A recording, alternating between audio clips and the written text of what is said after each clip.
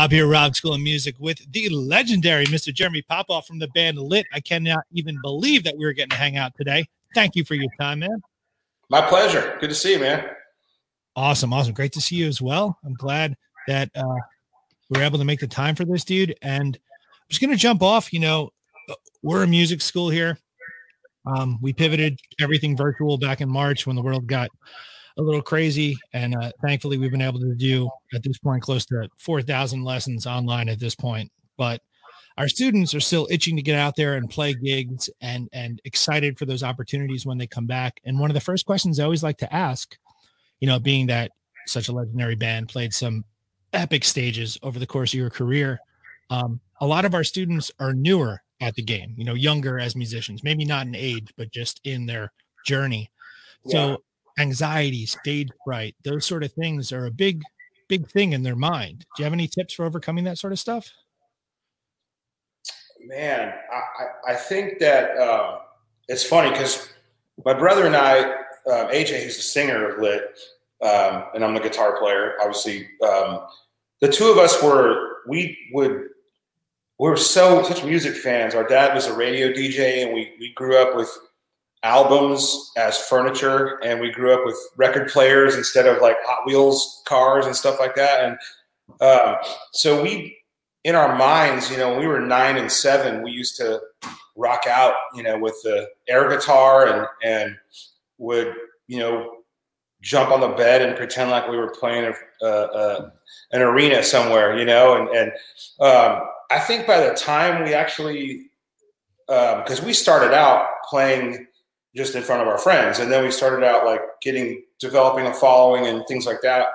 But the very first time that we got to go on stage, I don't think there was any stage fright. I think it was all excitement. It was just like, yeah, we get to finally do this. And we ran around like we were just like let out of a cage. We were living out our childhood fantasies on a stage. And then, that went on for probably, we were playing clubs and parties and stuff like that, like for 10 years before we ever played a real big show or a big stage. So we had a lot of practice and a lot of time to kind of work the bugs out, if you will, and overcome any sort of,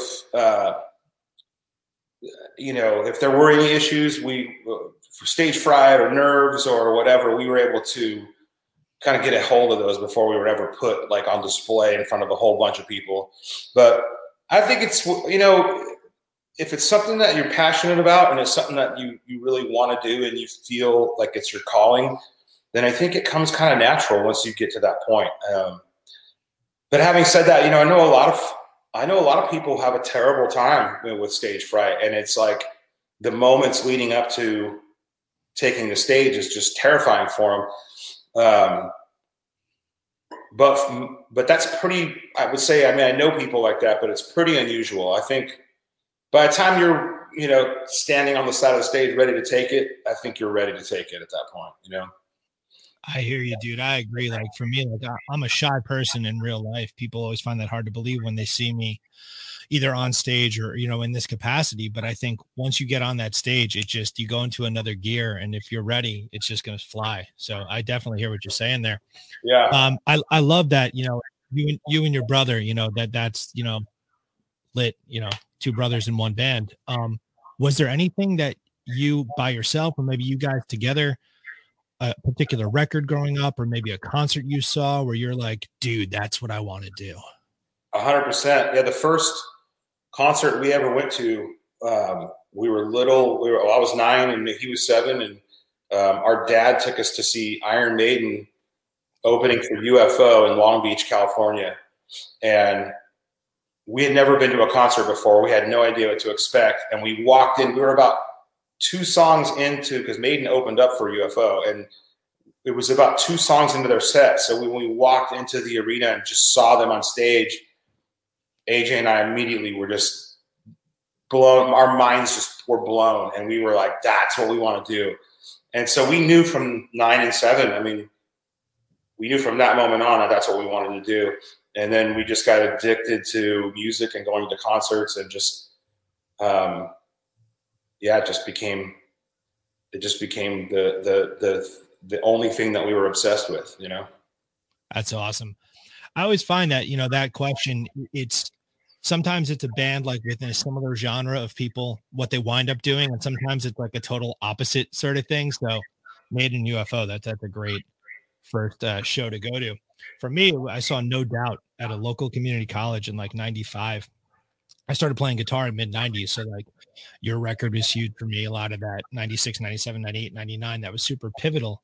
And now as a music teacher, it's so crazy to me because a lot of those songs that were so special to me growing up, I get to teach to people every single day. And straight honest, no bullshit. Like My Own Worst Enemy, I'm teaching that to people nearly once a week. Like it is such like did you a silly question maybe, but going into the like what was the writing of that song like, We used to have, another thing just to touch on real quick about the whole, I mean, Kevin, our bass player, we grew up with as well. And Alan, our original drummer, he passed away from cancer 10 years ago, but we were friends in high school as well. I think being in a band with your friends makes it more special, and it also alleviates some of that tension. Like everyone kind of has each other's back, and it's almost like it's like a football team taking the field in a way. But writing My Own Worst Enemy was just it just sort of happened, much like all the other ones. I mean, we had a warehouse in Anaheim, California. It was 1,000 square feet that we put a stage in, and we put lights in, and had a PA, and had all our gear in there, and cool couches and funky hand-me-down stuff. And it was like a man cave before there was such a thing as a man cave. And we just spent 4 nights a week, 4 or 5 hours a night in that warehouse. It became kind of like our clubhouse for not just the band, but all our friends would stop by, and that song just sort of happened one night in that environment. I started playing the riff, and we just, the band kicked in, and then AJ had a lyric scribbled down on we used to drive old Cadillacs, and AJ had a 63 and the gas gauge was broken on it. So he would have to go when he would get gas, he would know how many gallons he put in, and he knew he got 8 miles to the gallon, and he would write it down, and he'd have to pay attention to the odometer to know when it was time to get gas again. And so he had this little pad of paper on the front seat of his car, and he was always just writing down numbers. And on this one particular page, he wrote, "It's no surprise to me, I am my own worst enemy." And so he kind of was like, "Oh, I have this thing." And then we just wrote it and we've been talking about this recently. And I think honestly, a lot of those words were like filler.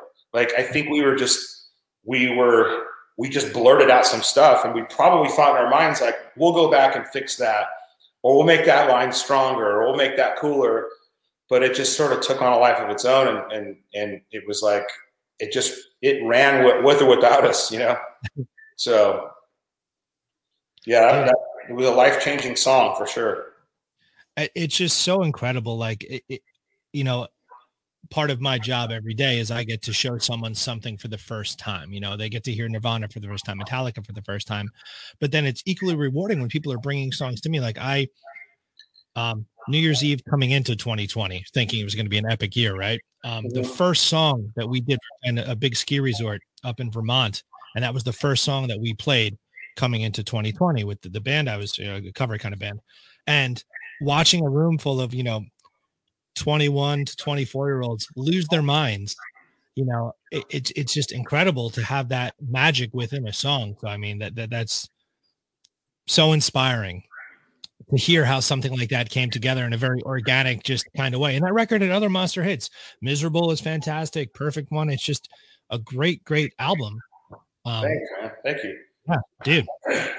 I'll be honest with you. That record, we were just kind of finding our groove. We had an album that came out a couple years before that one that was a lot more heavy and a lot more experimental and kind of all over the place. And I think we had toured a little bit on that one, and we were playing a lot and writing a lot, and we kind of found this thing that started to feel good and started to work for the four of us. And Um, and but half the reason I started writing songs in the first place was I wasn't really that confident in my guitar playing, and I wasn't quite good enough to play along with some of the songs that I couldn't play the solo. I couldn't play any Randy Rhoads solo. I couldn't play any George Lynch solo. And I would learn a song and I'd get right up to the solo and I'd be like, man. And so I started writing my own songs just so that I would be able to play a song from front to back all in one sitting, Exactly. And I think that the simplicity of My Worst Enemy and a lot of those songs is really kind of out of a real place of just we just wanted to write songs that felt good, songs that people would want to crank up, songs that were fun to play. We weren't trying to reinvent the wheel or create something that people were going to listen to on their headphones and analyze. We tried to keep it pretty straightforward so that you wouldn't really have to think too much about it. You just listen to it and enjoy it if you like it. It wasn't a million different things happening where, it wasn't like a Pink Floyd record or a Rush record, where you're like, whoa, what is that weird thing over here or whatever. And I'm a huge fan of simplicity in music. And when we're writing songs, even today, if we're 2 minutes and 30 seconds into a song and it feels great and we've already pretty much said what we have to say, song's done. A lot of times people will go, oh, we got to have a bridge and we got to modulate and we got to do this, we got to do that. And we're just kind of like, we only put a bridge in there if we think it's just as strong as any other part of the song. We don't do anything because the rules say it should be 3 minutes or 3 minutes, 30 seconds, or it should have this structure or that structure. We just, we're big fans of Elvis Costello and the Cars and, those kind of like 80s pop rock kind of things. But then we're also, my favorite band of all time is the Eagles. And even listening to those old Eagles records, if you watch their documentary, they weren't really sure what they were doing either. You look back now and it's been 45 years or whatever, almost 50 years, and the songs are just timeless. And you're like, God, man, these songs were written by 20 or kids in their 20s that were just doing something that just hadn't been done yet. That's crazy, Yeah, dude, there's so much to unpack and everything you just said. I love that you were writing songs because some of those solos felt challenging. That was my exact story starting out. A buddy of mine, James, he could play solos. He just shredded. And I'm like, I can't do that, when I was first starting out. So I did the same thing. I tried to write stuff. And then on the other side of what you said, we have a songwriting program here at the school. It's virtual now, but it used to be in person. And as these kids are putting their songs together, I'm always saying to them, forget the rules. It doesn't matter if it feels good. And you want to start with the chorus and then have a verse and then have two more choruses. That's okay if it's a good chorus. You don't need a bridge. You don't need a solo. Like there are no rules. I think music doesn't have to be. Every record doesn't have to be a Nine Inch Nails record. Every record doesn't have to be a Pink Floyd record. There is room for everything. And it's think of it for different emotions. When I want to go out and I want to have a good time and just chill or party, like you want that music that makes you feel good. And that's exactly what these kind of songs do. So let's talk about some gear for a question because I'm kind of a gear nerd. What kind of guitars are you using now? Well, I have. I'm kind of known for my tellies, Right? Yeah. and so that I guess in a way, if I was going to have a signature model, it would be a Fender Telecaster with one pickup and one knob. And that one pickup is a Seymour Duncan Trembucker, which I don't know anyone else that uses that pickup. And it's got a unique shape to it. It almost kind of looks like a bass pickup in a way. It's not your typical humbucker. And I'm shocked that in the 20 years I've been using those, I haven't seen them pop up on other people's guitars and stuff because it's just such a killer tone. But then I have, I've got 3 or 4 Les Pauls. In a couple of my Les Pauls, Seymour Duncan actually hand wired me some of the Trembucker pickups, but so they would fit in the under the metal Les Pauls. And oh, now I'm getting an echo. All right, no, that's better. And then I've got 2 or 3 Duesenbergs, and all of those are proprietary pickups that are, a Duesenberg from, the whole thing is made in Germany, and everything's proprietary. So they have their own unique sound, and their tremolos are their own, they look kind of like a Bixby, but they're not. Mm-hmm. And so, live, I just switch off usually between my Telly, my Duesenberg, my Gibson. All my acoustics are Gibsons. But I'm kind of old school in the sense, my rig is very simple, although I can't hook it up anymore. I have to have my guitar tech come to even band practice. I'm calling FaceTime, and I'm going, But over the years, my rig has gotten more complicated. The actual rig, the guitar and the amp and the pedals are the same, but the way it's all hooked up for, with the wirelesses and with the AB and all, because I'll switch guitars sometimes in the middle of a song, and everything's just designed for, it's really designed for playing live. In the studio, I have a Kemper that I modeled a couple old Marshalls from, and I'll usually use stuff that's in the box, and then I'll reamp them later with some, 4 or 5 prized Marshall heads that I've been collecting over the years that just, are the bread and butter of my tone. That tone is a Marshall J&P, 50 watt or 100 watt or a JCM 800, and a yellow Boss Super Overdrive, that the SD1, the Marshall. The old Marshall with the SD1, with the Trembucker and the Telly, that's my tone. If I had those 3 things, I could play an hour and a half show. I would miss my whammy pedal and my phaser and all that stuff, but I could get through one with just those 3 things. Very cool. Yeah, I was going to ask about modeling, but you mentioned the Kemper. A lot of the people I've spoken with, that's such a strong divide where they're Axe Effects or Kemper or the new Neural Quad Cortex, which is the hot new thing that no one can get their hands on. And then there's the other camp that's just tube amps all day long. And I think, like you're saying, finding the balance of the two is probably the best way to, go into that. Well, I use them both live. How it started, I'm so, I haven't been to a NAMM show in 10 years. I don't read guitar magazines. I don't really freak out about gear. I kind of like what I like, and I've just been happy with that for so long. But we were playing.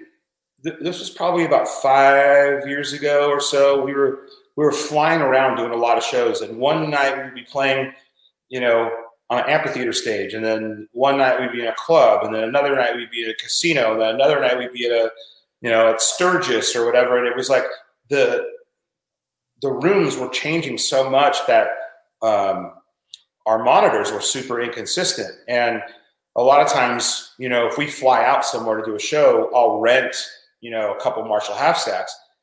But Marshalls are, one of the best things about them and one of the worst things about them is no 2 really sound the same. So you have to find a good one. And so usually, even though I only use 2 on stage, they usually have to bring out 3 or 4. And then my tech finds the best one, and then that's the one I'll use that night, and then I'll have one for a backup. But I went to my tech one night, and I was just man, because I remember back in 99, 2000, bands like Sum 41, and there was a couple bands that were using those little red pods. Remember those? Yeah. The kidney bean. Yeah. And they were using that. They were using it for their live sound.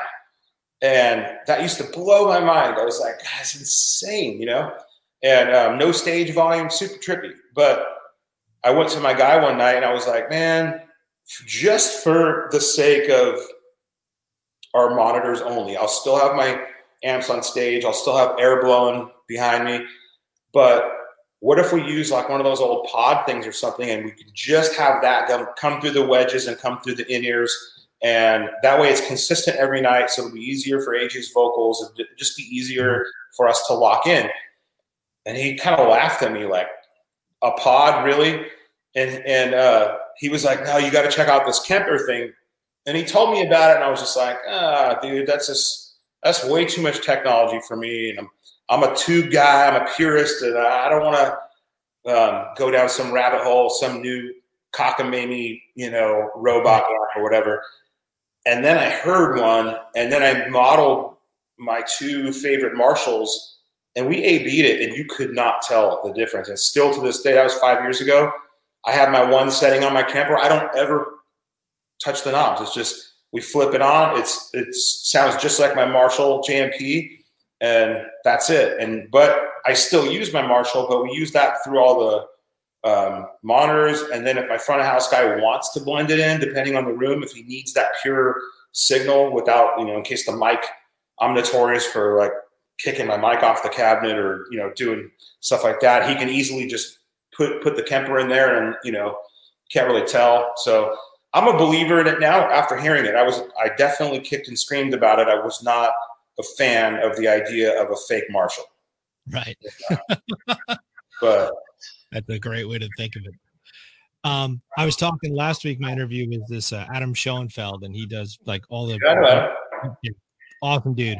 And he was saying on the Tim McGraw shows, he's using the Kemper just as a head, basically, but still running his pedal board right through it. So it's like similar to what you're saying. It's this digital world that you can live in, but still have some of those analog things you're used to using, combining it. So I think finding that balance is the most pure way to make it all work together. Well, another thing too, that what's great is the consistency is the key to those, but also I can fly with them. I don't have to worry. I would never fly one of my old Marshalls. Right. They're just too fragile for that. But a Kemper, you drop it off a building and it's still, there's nothing, a tube's not going to go flying out of it or a socket or that kind of stuff. They're pretty bulletproof. And I'm hoping my guy backed up my model just in case something happens to it. We can dump it into a new Kemper. But it's a guy, but I actually have to ask him and make sure. But it's made it a lot easier for flying and traveling because it's just one of those things that you can just, case it up in a road case and just, check it as baggage, and it just, gets there in one piece every time. So knock on wood. Yeah. How was, this is for all musicians, 2020 was a bit of a nightmare, kind of putting everyone's career to a little bit of a halt. And then even 2021 is seeming not to be as hopeful as it was in terms of gigs, but I understand you guys had some new music you're working on. Did you have a bunch of gigs that were lined up for this year, pushed forward? I saw something on Instagram, a Bowling for Soup thing, but that's 2022. I think I saw. It was so that the UK tour with Bowling for Soup was supposed to be like right now, I think, or coming up. It was supposed to be. How was it supposed to be last? I think it was supposed to be last year. Supposed to be. It was like losing track of months and days, but it was supposed to be. Nightmare. It was supposed to be a few months ago. We were going to do that. We were going to do our own London headlining show, and then everything got moved to this year around the same time. And then they just moved it back. It looks like maybe fall or potentially 2022. They just announced today that the Monsters of Rock island, it was supposed to be a cruise, then they're moving it to an island, and that was supposed to be happening in a couple months. That got moved. So everything just keeps getting pushed, so it's hard to say. We were able to sneak in a couple last year, one live stream, and we did go and play Sturgis, and we went and played another show in Texas, but it just got to be it just was challenging. It was safe. We felt safe, especially Sturgis. I mean, that was as safe as any show could have possibly ever been. But it just becomes challenging because you can't book airplane tickets and hotels and crew and all that stuff, knowing that there's a 50-50 chance it's going to get pushed again. So I think most bands just kind of said, let us know when we go back to work. And in the meantime, we're working on new songs, we're writing, we're recording, just doing everything we can to stay busy. That doesn't require us to, well, not require us. We would love nothing more than to go play tomorrow. But as soon as they let us, we will. But in the meantime, we've got enough work to do. We have a new record deal. We've got a new team. So everybody's ready to put new lit music out, and so we're excited. And we've got enough to keep us busy right now with that. I mean, thank God we aren't done making a record and we're waiting to be able to go tour. That would suck, Yeah, I think it's well, first of all, everyone that I spoke to from your team and setting this up was incredible people. So you got a good team around you. They were just complete angels to communicate with. Thanks, man. Yeah, they're all awesome. Not always the case. So thank you. Yeah. But I think that's exciting, to see. Obviously, it's heartbreaking to see everything. The calendar looks one way, and then all of a sudden it's blank, and then it looks one way again 3 months later, and it's blank. But to see all these really cool bands take the time, go back to the studio, make some more music. I think once, whenever it is okay, there's just going to be like a cannon shooting out of all these epic shows, great records coming out. So it's exciting. It's like the harvest is soon, everything's getting planted now, and soon we're going to start being able to reap the rewards of that. Well, the only thing about that we're nervously self-conscious about is this may be the longest we've gone without playing a show. So like our first few shows back are going to be like a little nerve-wracking. I don't know if it's going to be stage fright, but I'm not looking forward to seeing the playback of the first one or two, because it's going to take us a minute to remember, like, oh, okay, yeah, forgot about that. But because, dude, I mean, we've been playing, I think most years even a slow year is, close to 50 shows. So, we played 2 last year. Like it's a little, my fingers are going to be sore. My ears will be like a complete hard reset. Yeah. Fingertips. Like I'm teaching music every single day, but I'm used to gigging also. Like I used to do acoustic shows with my girlfriend. She's a singer. So we'd play like 3 to 5 nights a week at various different venues. During COVID, we decided to throw ourselves back into our original music. So we put out a couple of singles, some rock stuff, and then one of the songs got remixed into a dance thing, and that's a whole nother world.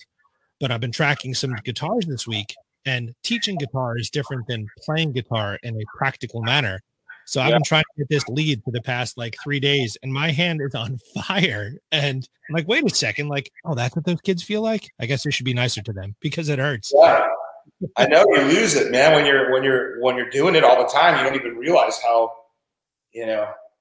conditioned you are. And then, but I guess it's like anything else. I mean, the first time back in the gym, people are probably like can barely walk for a couple of days, Right. So if you were, I'm trying to think which direction I want to go. Let's go this direction. All right. So if someone were to start off in the music industry, what tips would you give them? Like just something you've learned along the journey, when that first record gets real big, and then sustaining that and lasting, I've been a band for 20 plus years, still playing all these gigs, still flying all around. Like that's the dream, really. So what would you say to someone who's just starting to prep them for the ride?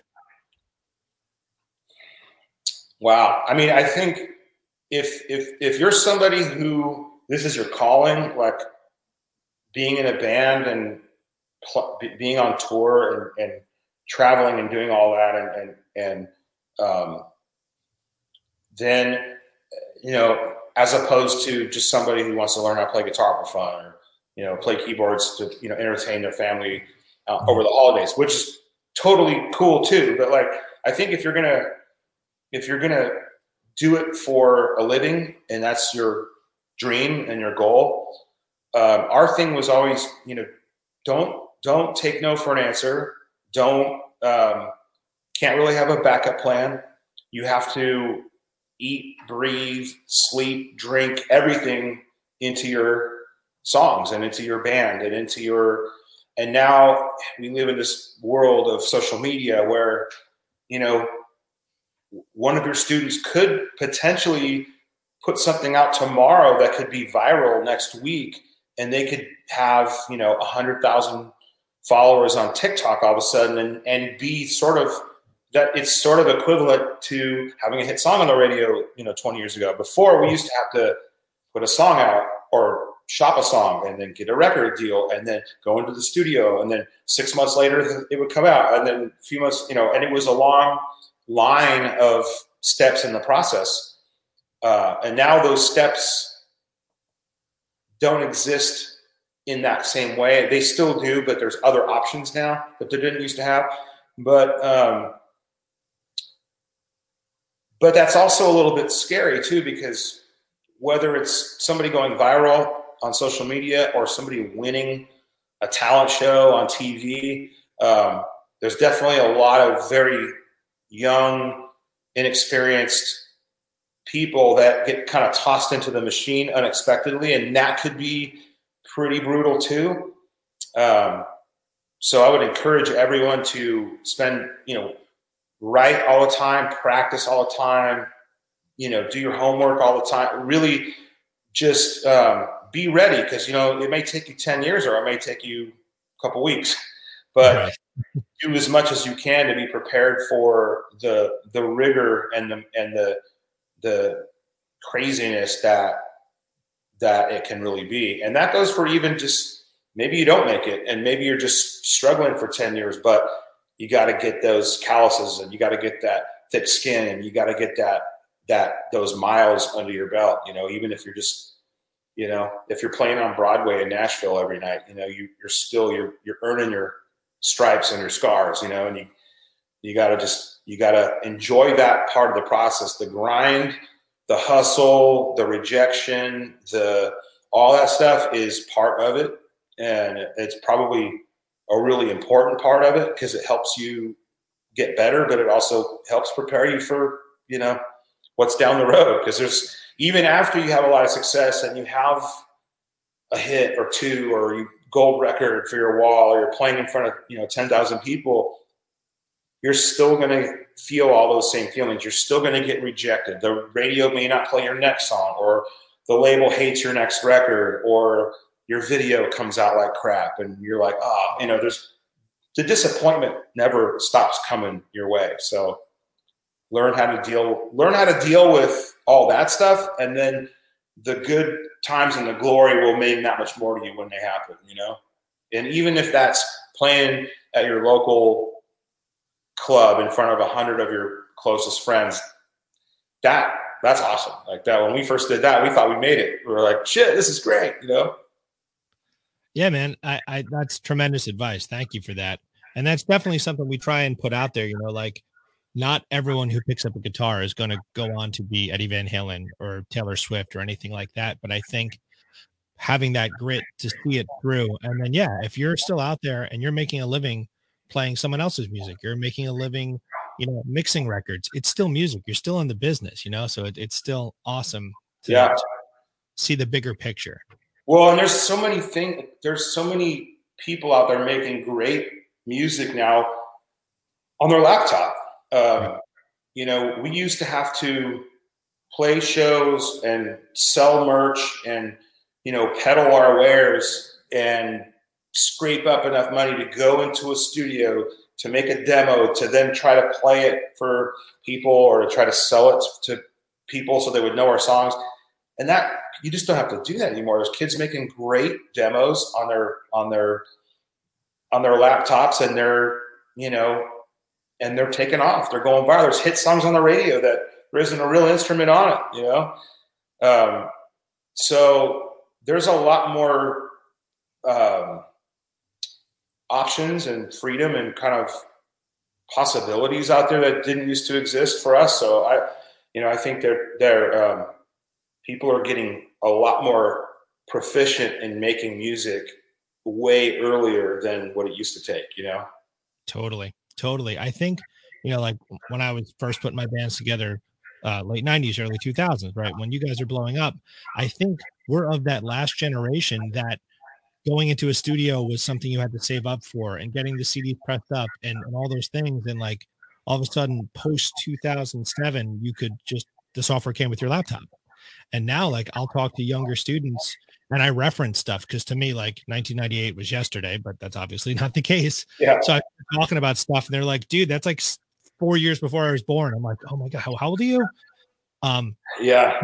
It's like a blessing and a curse. It's almost taken advantage of because they don't understand what it used to take. But at the same time, all these people are getting this platform and this opportunity that they would have never had or had to work a lot harder to achieve, a couple decades prior. Yeah.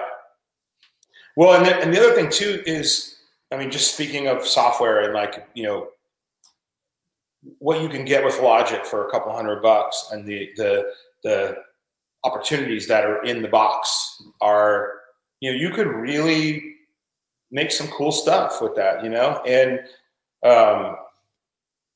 it's and there's a lot of like, track guys that are really great at quickly, as you're writing a song, they're building a track, and 3-4 hours goes by. When you're done, you've got a song written, but you also have this track that's presentable to to your management company or your record company, or even just to your friend to go, hey, what do you think of this song? You can go from zero to written song and demo in the same day, which 20 years ago just didn't exist, unless you were already in the studio spending, a couple grand a day and all that stuff. But so I think it's great. I think I'm excited about, like, I think it's exciting to see young people have that technology at their fingertips now, and can get really good at it and actually could do really well. It used to be 10 years ago, if you were just a track guy, you would get hired for a songwriting session or whatever, and would get paid by the hour. And now they're third writers, fourth writers. They're getting a stake of the song. You can be a great track guy and not even a good player, and have a career in songwriting or a career in producing, which was awesome. When 20 years ago, when we went to make a record, there was 5 guys on our list that we wanted to produce us, and they were thousands and thousands of dollars to hire. And sometimes they were booked out 6 months and all that kind of stuff, and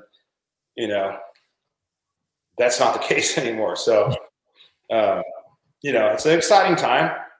Yeah, I think the accessibility, and that was kind of my initial idea in doing these interviews, was part of what I think made and will make again in the future this school special, was the energy, an amazing transference of energy. We would have, someone would come for the guitar lesson, and when their lesson was done, they'd stick around for another 3 hours, sitting in the front watching whatever concert DVD I had on, jumping into a drum lesson, jamming. Like, it was very organic, and it had a good DNA to it. And then, COVID took that away. So I wanted to do these interviews with people to show, like, there's other musicians out there living the same lives that we want to live, or we're trying to live, or we are living. And just to kind of share these experiences back and forth, it makes the world feel a little bit smaller.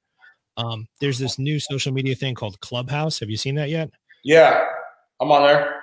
Oh, dude, I'll follow you. I just got on there last week. It's incredible the people you get to hang with, and just everyone's it's just a hang. And that's like, yeah, it's like a party line. It's like it's like a virtually live podcast with a bunch of people just taking turns talking. I've only done it a couple times. I'm still kind of figuring it out, but I'm always looking for that next way of interacting and collaborating with people, because not to go down the rabbit hole, but Facebook and Instagram are a little too big for their britches, and a little bit too, like, intertwined in our everyday lives. And I look forward to a couple other mediums coming forward and being other options instead of, That's why the Clubhouse was exciting. But I noticed in the past week, like, the rooms that used to have 40 or 50 people now have a couple hundred people. So it's already starting to slip up, but we'll enjoy it while we can. Yeah. I was on there last night, not to go on a tangent, but I just started a room talking about, like, finding the right sound. Because I think as musicians, especially as guitar players, we tinker. We go, the knob go here, the knob go here, knob here, blah, blah, blah.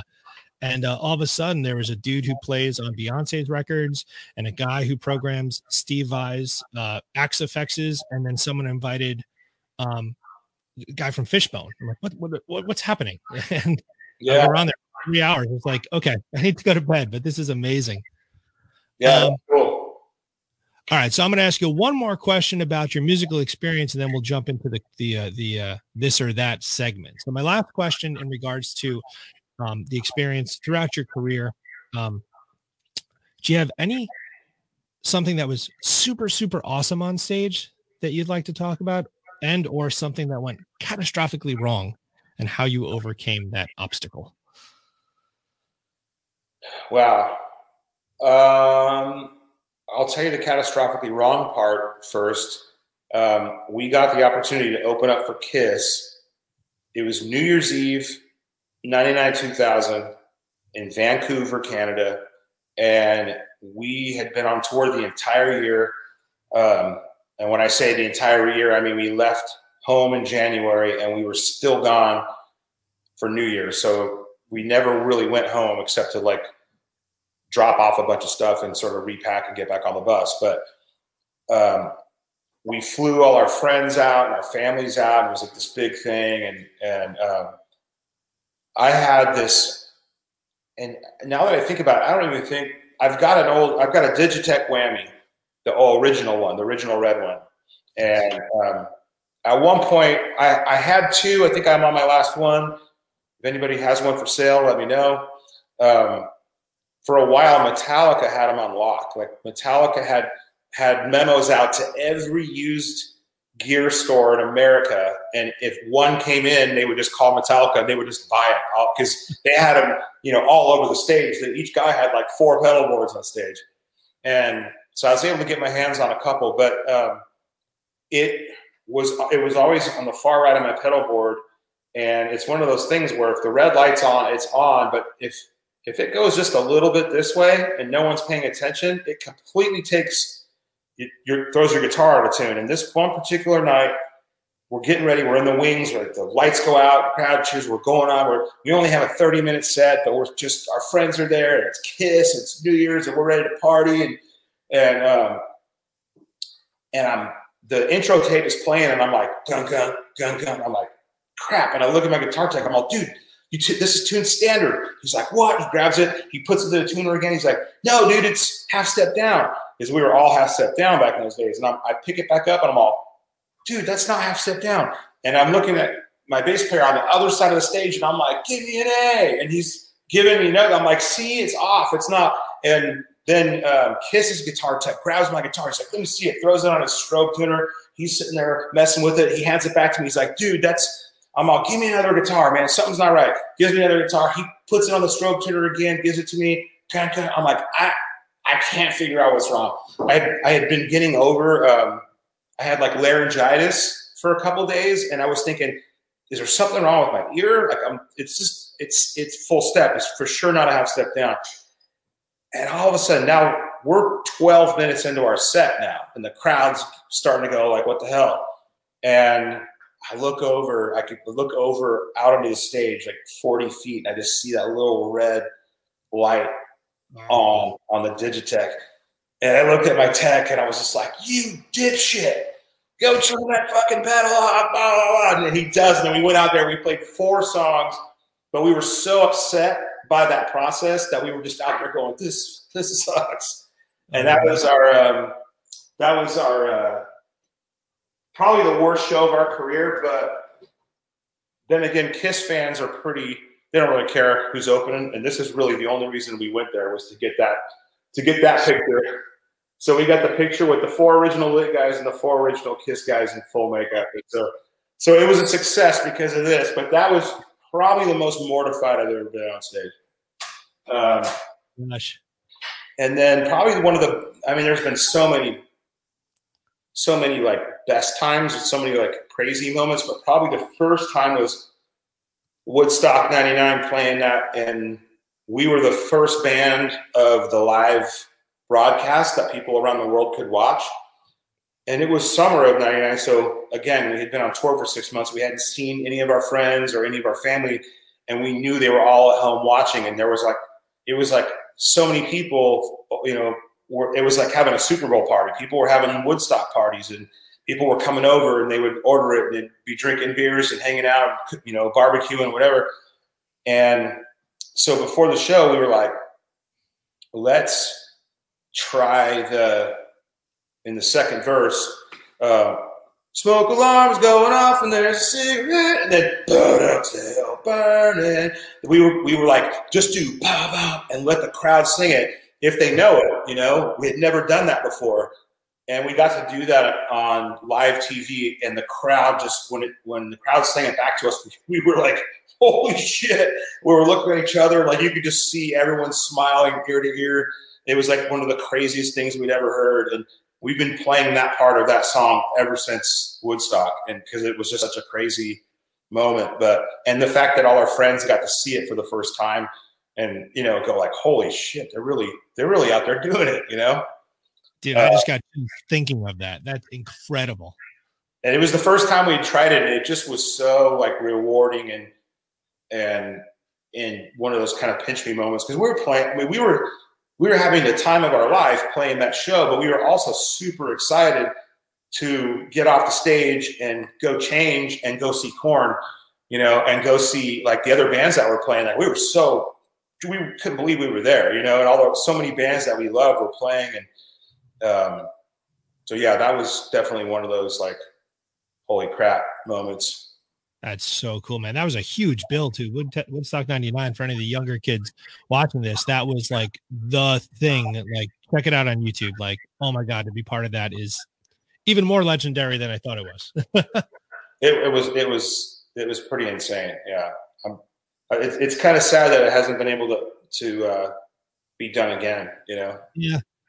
Something about the Limp Bizkit and the crowd surfing on the plywood soured people for a bit, but then they tried again, right? They were trying a couple years back and they just couldn't find a spot to do it. And I hope they do. I think it's beautiful, especially now because like in the streaming age, I think people are, when I was a kid, if you liked rock music, you were a rock guy and you couldn't say that you liked jazz or whatever. But now it's like everyone seems to like every genre. So it would be a really cool mix of bands and artists. Yeah, you like country guys and some hip hop guys, and it would be, which when we did the Warped Tour back in the day, we did it with, we had bands like Blink-182 and Pennywise and The Living End and and stuff like that. But we also had Eminem on there, Ice-T was on there, Royal Crown Review was on there. It was a real eclectic lineup, and that was so much fun every day because we wouldn't know what time we were playing until they would draw names in the morning, and we would wake up at 10 or something and find out like, oh, we got to play at 12:30, or some days, oh, I don't have to play till 5:30. But every day was such a exciting time because we got to see all these great people, because we've always just been huge fans of music, and to go from a spectator at a concert one year to being at that concert, a year later, 2 years later, whatever, is pretty cool. Man. It's pretty mind blowing, and we never lost that fan perspective, and even still to this day, like I am not shy when it comes to, I will go backstage and get my guitar signed by somebody if I'm a big fan, or get my picture taken with them. I'll buy the shirt, I'll buy the merch, that was always something I swore I would never let get the best of me, was just that feeling of being a diehard fan, because that's what brought us here, Totally, dude. That's incredible. Really, really cool. Oh my gosh, those stories. I'm still processing them all. All right. Before we run out, I want to get to the, so it's a series of questions. It's one thing or the other, gear related, a couple band ones too. No wrong answers, except for one has a wrong answer. I'll let you know, in my humble opinion, if it's all right. If we disagree. All right. So humbucker or single coil? Humbucker. Les Paul or Strat? Depends on the song, but probably Les Paul. Okay. If you were in the Fender realm, is it a Strat or a Tele? For me, it's a Tele. Cool. Did I remember like one of those first times you were in Guitar World? I subscribed to Guitar World religiously when I was starting to play, and there was a picture of you in there, and I think you had a strap that was like like some sort of animal print or something. It just looks so freaking cool. I digress. Sorry. Okay. It was one of the few times that they interviewed me because I was so untechnical. Like they're asking me questions about stuff that I was just like, who cares? Who gives a shit about that? So yeah, my guitar magazine interview career was cut a little bit short because of that. But I remembered. I think I had the picture hanging on my wall because I was coming up. I had all the musicians on the wall. I was like, this guy looks cool. All right. Awesome. Yeah, brother. All right. In the Gibson world, Les Paul or SG? I mean, I love an SG, but it's too. I'm 6'1", 200 pounds. So the SG just doesn't look right on me. It looks like a fat guy in a little coat. Yeah, same height, same build. So I feel you there. If you were to have a bass, would it be a P bass or a jazz bass? It'd probably be a P bass for practicality, but I like the shape of a jazz bass. Cool answer. Okay. For acoustics, I know you said you use the Gibson acoustics primarily, but hypothetically, Martin or Taylor? Martin. Okay. And then into some effects, would it be delay or reverb? Delay. Fuzz or overdrive? Depends on the amp, but for me, it's always been overdrive because fuzz is like pouring gravy over your food, and overdrive is kind of like put salt and pepper on it. You can still hear what's underneath it.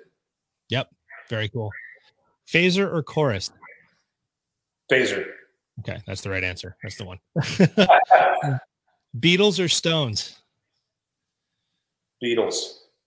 John or Paul? Paul. I was hoping you were going to ask that one next because I'm such a Paul McCartney fan, and I also think that Wings would have been one of the most legendary bands of that time if it hadn't been for the Beatles. Because he was always compared, but the Wings greatest hits albums and some of those songs and some of those records were just incredible. I totally agree. I'm a Paul guy, so yeah, definitely. By the way, you get shot in certain circles for saying that.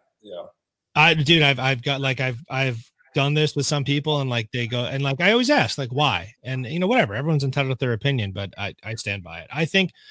All right, now I'm gonna step in a big pile of shit. Okay, so I like them both. I like their songwriting. I feel like if I were to try and be friends with John Lennon, we would argue. I feel like his personality type was, rest his soul, one that would be abrasive to my personality type. So that's I can see that. He not to take anything away from him. Yeah, and honestly, I really loved the his first solo record. I thought was genius. They had some great songs. I'm just sitting here watching the wheels go round and round. Like, that was a fucking great song, But the songs I remember, like when you hear like Jet come on, you're like, oh man, and you just crank that thing, and it's shit. That was 45 years ago, and it still sounds rocking. Like it's legit, A pioneer, definitely. All right, Zeppelin or Floyd? Zeppelin. Cool. If it were to be Pink Floyd, would it be Dark Side or The Wall? I mean, I'll step in a pile with you right now. I'm not a Pink Floyd fan. Okay. Never really was. I did like The Wall. I liked a couple songs from that when I was a kid, but I've just never been a fan that much of that sort of. I mean, I don't know, is psychedelic a word for that? Maybe not really. Yeah. Just more experimental, progressive. That just never wasn't my thing. Okay. No wrong answers. It's all good except for the phaser. Nirvana or Pearl Jam? Nirvana. Alrighty, and then the last one. There used to be a few others, but then they just got a little too obscure. So in the Van Halen world, is it Sammy Hagar or David Lee Roth? Man, David Lee Roth era Van Halen is my favorite. I love those first records, and I just think that was one of the most incredible rock bands of all time. But I think Sammy Hagar wins at life. He figured it out, and he like if there's one guy that's like, man, what a guy! Like he just between the living in Mexico and the Cabo Wabo and the tequila and that's just a guy who literally has had 3 careers that were all extremely successful and had his post career. So I guess his 4th career as a restaurateur and a tequila and a spirits guy, and just the life he lives, man. I mean, he figured it out. So he wins. Hagar wins, but old Van Halen. If I'm going to listen to Van Halen right now, it's going to be first 4 records. Hey, that's a tricky question because I feel like they're almost 2 different bands with the separate singers. But Sammy Hagar, he also found a way to stop aging. Like it's absurd that the guy is the age he is, and he looks about 20 years younger and just doesn't change. Because he figured out how to have fun, man. He figured out how to step away from the politics of it and step away from the bad blood of it. And he just decided that he was going to kick ass and live his life and have a smile on his face the whole time. And I mean, he's fucking figured, like I said, I can't put it any other way than he's just figured it out. And I'm very envious of that guy, Definitely. Well, those are my questions, dude. Thank you so much for your time. When can we expect some new Lit music? Man, we're hoping, spring, probably mid to late spring, we'll drop the first song. And I think as of right now, at least the plan is to, rather than drop a whole record in the spring or in the summer, we want to just put some songs out. And then maybe after like a year, we'll put the album out as kind of like we compare it kind of like to a high school yearbook, where you're like, oh, this is when I was on the tennis team. And then, oh yeah, and this was the football team. And oh yeah, I went to prom with that chick. And then you get it on the last day of school and everyone signs it and you're like going home, wow, I remember that. And I just think that'd be cool to kind of hold off on releasing the whole body of work until we get a few songs out there. And, that's awesome. Now that could all change in 2 months, but that's the plan so far. So that makes a ton of sense, man. People, their attention is so small, let everyone appreciate each song as its own thing. And then really cool. All right, brother. Well, thank you so much for your time, man. This has been my pleasure, man. Anytime. Stay safe out there, and everyone, this will be up on the podcast tomorrow, and I'll throw some links in the bio for everything pertinent, and we'll see you guys next time. Thanks so much. See you, brother.